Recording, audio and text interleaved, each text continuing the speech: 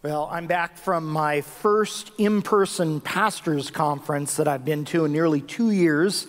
I was in Chicago with a couple of pastor friends of mine last week at the annual conference for the Center for Pastor Theologians, mostly a Reformed group of pastors, and got back late Thursday night and glad to be back with you today. 2 weeks ago, I was invited to speak at the 50th anniversary of the very first church that I pastored. And it was an unexpected invitation, and I was able to go, and it was a healing time because my last year at that church was a very painful year for me. This was my home church, the church that I started attending during my first year of college, right after I came to Christ. And then after I graduated from seminary, when I was 28 years old, this church, in a very unconventional decision, called me to be their new pastor when I was 28. So to say that I was underqualified would be an understatement. I had no pastoral experience, especially at a larger church with several staff members. The youth pastor was 7 years older than I was. And 6 months earlier, he had been my boss, and now I was supposed to supervise him. And so let's just say the learning curve in those first few years was very steep. And during those first couple of years at that church, whenever I would get together with the other pastors in the city for, ministerial association or prayer breakfast and things like that, I was always the youngest pastor in the room.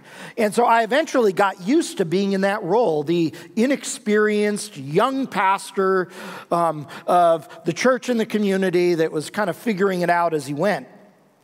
But then it seems like I blinked, and I suddenly found myself one of the older pastors in the room. And I can't pinpoint exactly when it happened, but I gradually started noticing that more and more of the pastors that I was meeting were younger than I was. I left that church after being there for about 17 years and eventually joined the pastoral team at Azusa Pacific University, and that's where I really noticed it. Because at APU, I was the oldest member of a 5-person pastoral team. And even at that conference I was at in Chicago, I was there with 2 of my pastor friends from a previous church, and they kept referring to me as the older statesman of our group. Now, this transition from being the young, inexperienced pastor to being the older, elder statesman caught me off guard. And so at first I was surprised when younger pastors started coming to me for advice because they thought somehow because I was older, I had some kind of wisdom I could give them. But does being older really make a person wise? What exactly does it mean to be wise? The dictionary definition of wisdom is the practical application of knowledge. It's possible to know a lot of things, but not know how to apply the things that you know. It's been said that knowledge is knowing that a tomato is a fruit and not a vegetable, but wisdom is knowing not to put tomatoes in your fruit salad. When I was 28 years old, I knew a lot of things, but it took years of ministry to experience to figure out how to apply those things in everyday life. And even now, this is my 30th year of pastoral ministry. I still make mistakes, I still learn new things, and still struggle to try to figure out how to apply the new things that I learn. Today we're going to talk about how our faith in Jesus can help us become wiser, no matter how old we are, whether we're young or old. Now, we've been in this series through the Bible's book of James called Faith Work. And in this series, we've been looking at how to put our faith to work in everyday life. And our Faith Work small groups are also back on this week. Your small group study guide you can get at the little bistro table under the tent out on the patio for the next 3 weeks. And in this series, we've talked about putting our faith to work during hard times, when we face temptation. And then 2 weeks ago, we talked about putting our faith to work in how we use our words. Today, we're going to talk about putting our faith to work with wisdom.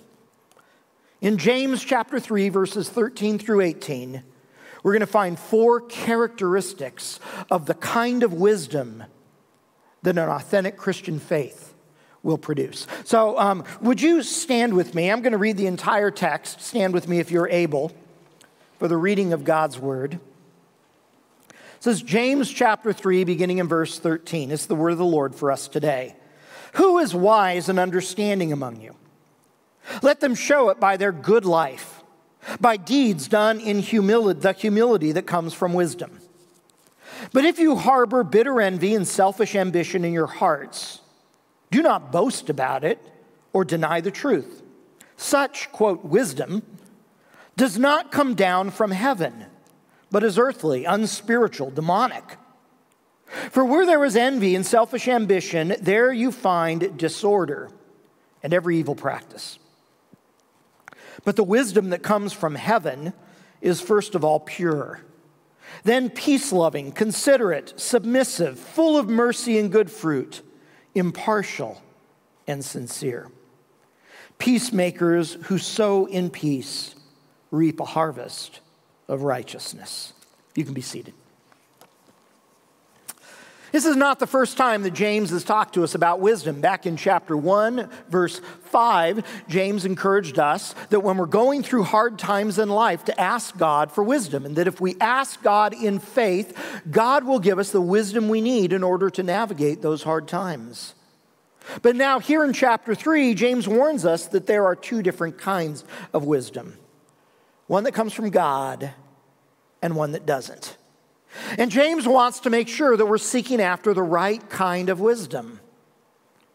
Apparently, some of the people in the church James wrote to were bragging about their wisdom and understanding. And so just as James challenges people who claim to have faith to show their faith in their deeds, here he challenges those who claim to have wisdom to show their wisdom by their way of life. If we want our faith to lead us to the right kind of wisdom, we need to start by looking at wisdom's origin. Is it from above or from below? Above or below? James uses this spatial image in verse 15 and again in verse 17 to contrast 2 different kinds of wisdom. God's wisdom that comes from heaven and this other kind of wisdom that comes from below. This wisdom that comes from below is a counterfeit kind of wisdom. And James uses 3 adjectives to describe it: earthly, unspiritual, and demonic. The 3 adjectives that James uses are the rough equivalent to what the rest of the Bible calls the world, the flesh, and the devil. Counterfeit wisdom looks like real wisdom, but it comes from our society's hostile opposition to God, from the world. It's earthly. It emerges from corrupt human nature, from the flesh. It's unspiritual. And it's inspired by dark, evil forces, the devil, or it's demonic. God's wisdom comes from above as a gift from God. But counterfeit wisdom comes from below, from the world, the flesh, the devil. People of faith will want to make sure that they're pursuing the right kind of wisdom in their lives. The wisdom that comes from above. And so how do we find the right kind of wisdom? I think the Bible points us in a couple of different directions. We find God's wisdom in the Bible itself. 2 Timothy 3:15 in the Bible says that the Bible is able to make us wise for salvation. The Bible is an unlimited fountain of God's wisdom. And I'm not just talking about the wisdom books like Proverbs or Job or Ecclesiastes. I'm talking about the entire Bible is saturated with God's wisdom, which is why we prioritize the Bible here at Glenkirk. It's why I teach from it. It's why our small groups are studying the Bible, because it's a source of wisdom. But we can also find God's wisdom in creation as well. The Bible itself says in Proverbs 3:19 that God created our world with his wisdom. which means that God has imprinted his wisdom in the created world around us. You might picture a piece of wood. God's wisdom in creation is like the wood grain on a piece of wood. The wise person lives with the grain of God's wisdom in creation instead of living against the grain. And we can discover the imprint of God's wisdom in creation by looking closely and studying creation. It's because of the imprint of God's wisdom in creation that humans are able to do science and technology and find ways to treat diseases and create vaccines and develop technologies that make life better. It's because of the imprint of God's wisdom that we discover better ways to lead organizations and cultivate healthy marriages and raise our kids and so forth, because of the imprint of God's wisdom in creation. We discover that imprint by looking at creation and then by learning to live with the grain of God's wisdom in creation. But then we find the fullness of God's wisdom in Jesus himself. The Bible says in 1 Corinthians 1:24 that Jesus is the wisdom of God. In Colossians 2:3 it says that all the treasures of wisdom and knowledge are found in Jesus. His life, his death, his teachings, his example are the perfect embodiment of the wisdom of God. So the wisdom that comes from above is found in the Bible, in creation, and in its fullness in Jesus himself. If our faith is going to lead us to become wise, we need to look at wisdom's origin and make sure we're looking for the right kind of wisdom. Another way to distinguish God's wisdom from counterfeit wisdom is its motive: humble purity or boastful ambition. Humble purity or boastful ambition. In verse 13 of our reading, James says that God's wisdom leads to humility. The ancient Greeks believed that humility was a weakness, something to be avoided at all costs. And many people in our culture today agree with the ancient Greeks. But the Bible presents humility as something that's good for us and good for life. A trait that's essential to living the Christian life. In C.S. Lewis's book, Mere Christianity, Lewis at one point talks about the fact that pride causes people to always look down in life, down at the world, down at organizations, down at other people, and they never look up. That humility is what causes us to look up and to see God above us, to see the world, to see other people and our relationship to it. And as we look up, that generates humility in our lives. In verse 17, James says that God's kind of wisdom is first of all pure. This word pure is often used in the Bible to describe a heart that's free from mixed motives. A heart that's free from hidden agendas. The rest of the list in verse 17 describes the outworking of purity in heart.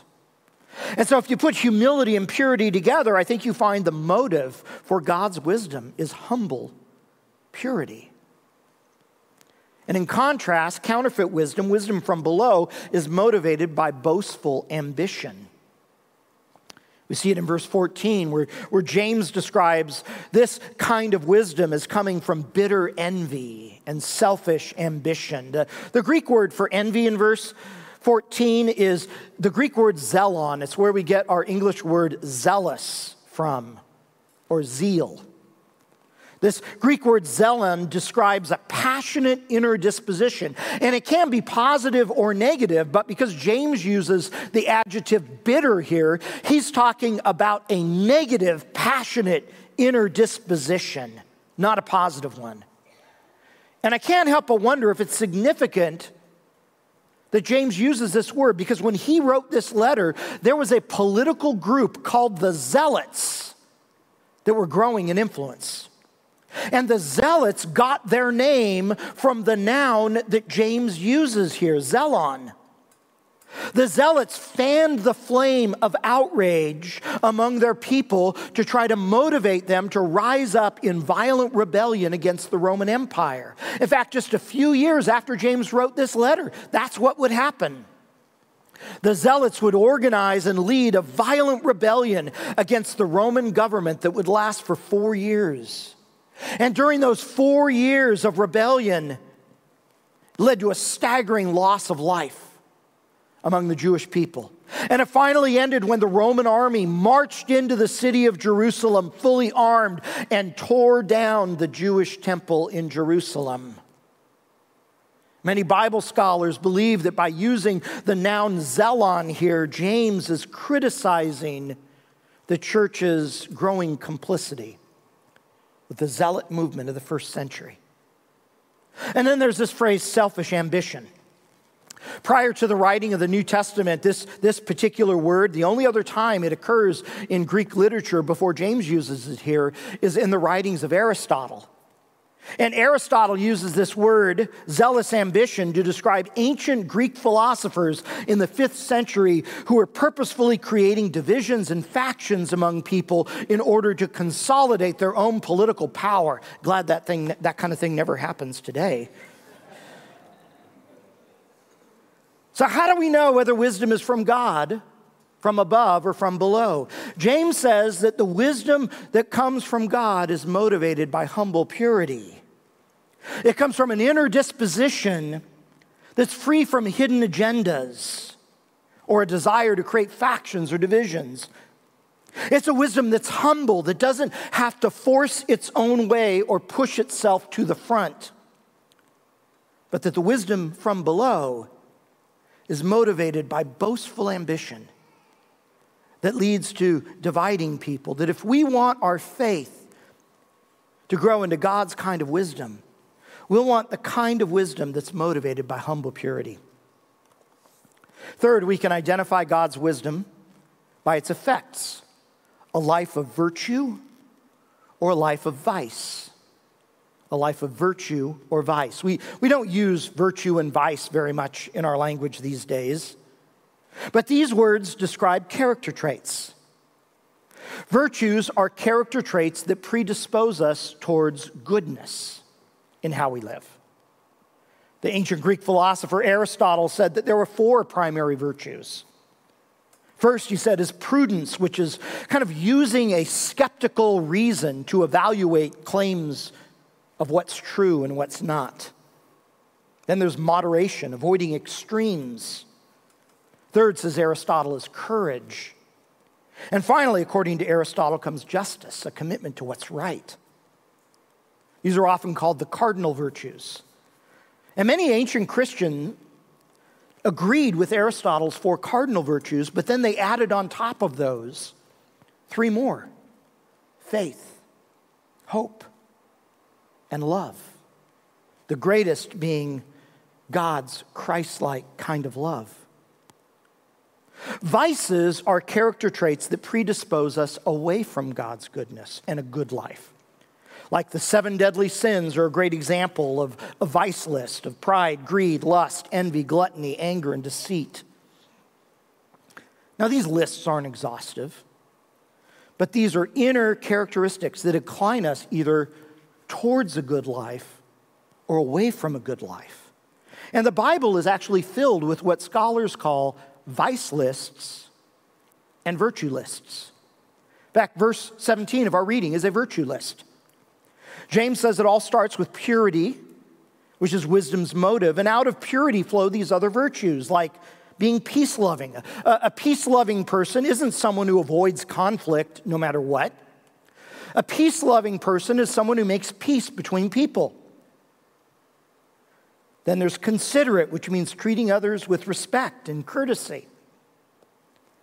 Then there's submissive, which is not being a doormat or letting people walk all over you. This particular word means being willing to yield, being open to different points of view and willing to change our mind. Some translations translate it open to reason. Rather than always needing to be right, a submissive person is willing to consider other perspectives. Full of mercy and good fruit, focuses on treating people mercifully. Impartial is the opposite of the favoritism we talked about in chapter 2, that bias and prejudice and discrimination, being impartial. And sincerity is a lack of hypocrisy. A sincere person knows they're not perfect, so they don't try to act or look perfect. They're willing to admit when they make a mistake. Now, this is not an exhaustive virtue list, but James sees this cluster of virtues as the essential effects of God's wisdom. This is what God's wisdom will produce. In contrast to that virtue list, in verse 16, James kind of lumps all the vices under this single phrase, every evil practice.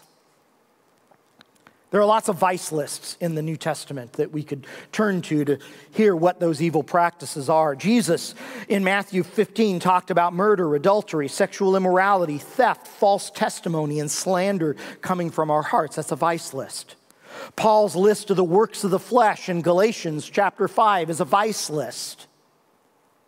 You see, James wants us to evaluate wisdom by its effects. If a person claims the label wise, but their wisdom leads them to a life of vice, we can be sure that that wisdom is not coming from God. But if a person's wisdom leads them to a life of virtue, a life that is making progress towards goodness, that reveals that the wisdom that they propose does come from God. We evaluate wisdom by its effects. Lastly, James points to wisdom's relationships. Peacemaking or dividing. Peacemaking or dividing. Verse 17, the last verse in the chapter, says that peacemakers who plant peace or sow peace will reap a harvest of righteousness. This echoes the words of Jesus, who said, "Blessed are the peacemakers, for they shall be called the children of God." Peacemakers are people who bring people together, who seek reconciled relationships between people instead of feeding into resentment that leads to splintered relationships. And in contrast to that, verse 16 says that counterfeit wisdom leads to disorder as well as every evil practice. Disorder is a strong word. It implies the chaos that comes to a community in rebellion against each other. It describes an entire community that's in a chaotic uproar, usually because bad actors are stirring it, motivated by a hidden agenda. It's an appropriate way to describe what the Zealot movement was in the time James wrote this letter. We can find God's wisdom where peacemakers are working to bring people together and restore relationships. The wisdom that comes from this world tears people apart, leads to chaos and disorder. Instead of peacemakers sowing peace to reap a harvest of righteousness, counterfeit wisdom sows division to reap a harvest of chaos. When I read this, no matter how old I am reluctant to call myself wise. When younger pastors come to me for advice, I always feel tempted to kind of temper my advice by saying, but then again, what do I know? And it's not that I'm trying to look humble. I'm trying to be honest. Because I don't think becoming a sage, a person known for their wisdom, is something that a person can declare themselves to be.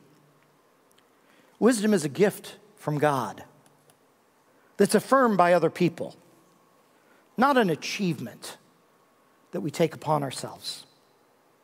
And today, James has pointed out that there's more than one kind of wisdom. There's God's kind of wisdom, wisdom from above, the kind of wisdom we find in the Bible and in creation and most in its fullness in Jesus. But there's another kind of wisdom out there, the kind that comes from society's rebellion against God, from the dark recesses of human nature, and inspired by the demonic realm. And it's this counterfeit wisdom that was threatening to tear the church apart when James wrote this letter. It was this counterfeit wisdom that was fueling resentment that would explode in violence in the Zealot rebellion just a few years after James wrote this letter. And the Zealot rebellion would not only lead to a staggering loss of life, but it would seriously damage the church's testimony to the Roman world. A faith that works is a faith that cultivates the right kind of wisdom, motivated by humble purity instead of selfish ambition, that leads to a life of virtue instead of vice, that leads to peacemaking in its relationships. And when we're confused about which kind of wisdom we might be encountering as we go through our life, we can discover its origin by evaluating its motivation, its effects, and the kinds of relationships it fosters. James challenges us to show our faith by our action and to show our wisdom by how we live our life. Let's pray together. Father, thank you for these words from James that are challenging words for all of us, no matter how old we are, Lord. We admit that we have much room to grow into developing the kind of wisdom that comes from above, the kind that's a gift instead of an achievement, the kind that furthers your kingdom. Lord, we thank you that you are the fount of all true wisdom. You are the wise God who has revealed your wisdom to us by giving us the gift of your word, by imprinting your wisdom in your creation, and by sending Jesus, in whom are hidden all the fullness of wisdom and knowledge. So, Lord, we turn to you to lead us, to guide us into the kind of life that we might live. God, we pray these things in Christ's name. Amen.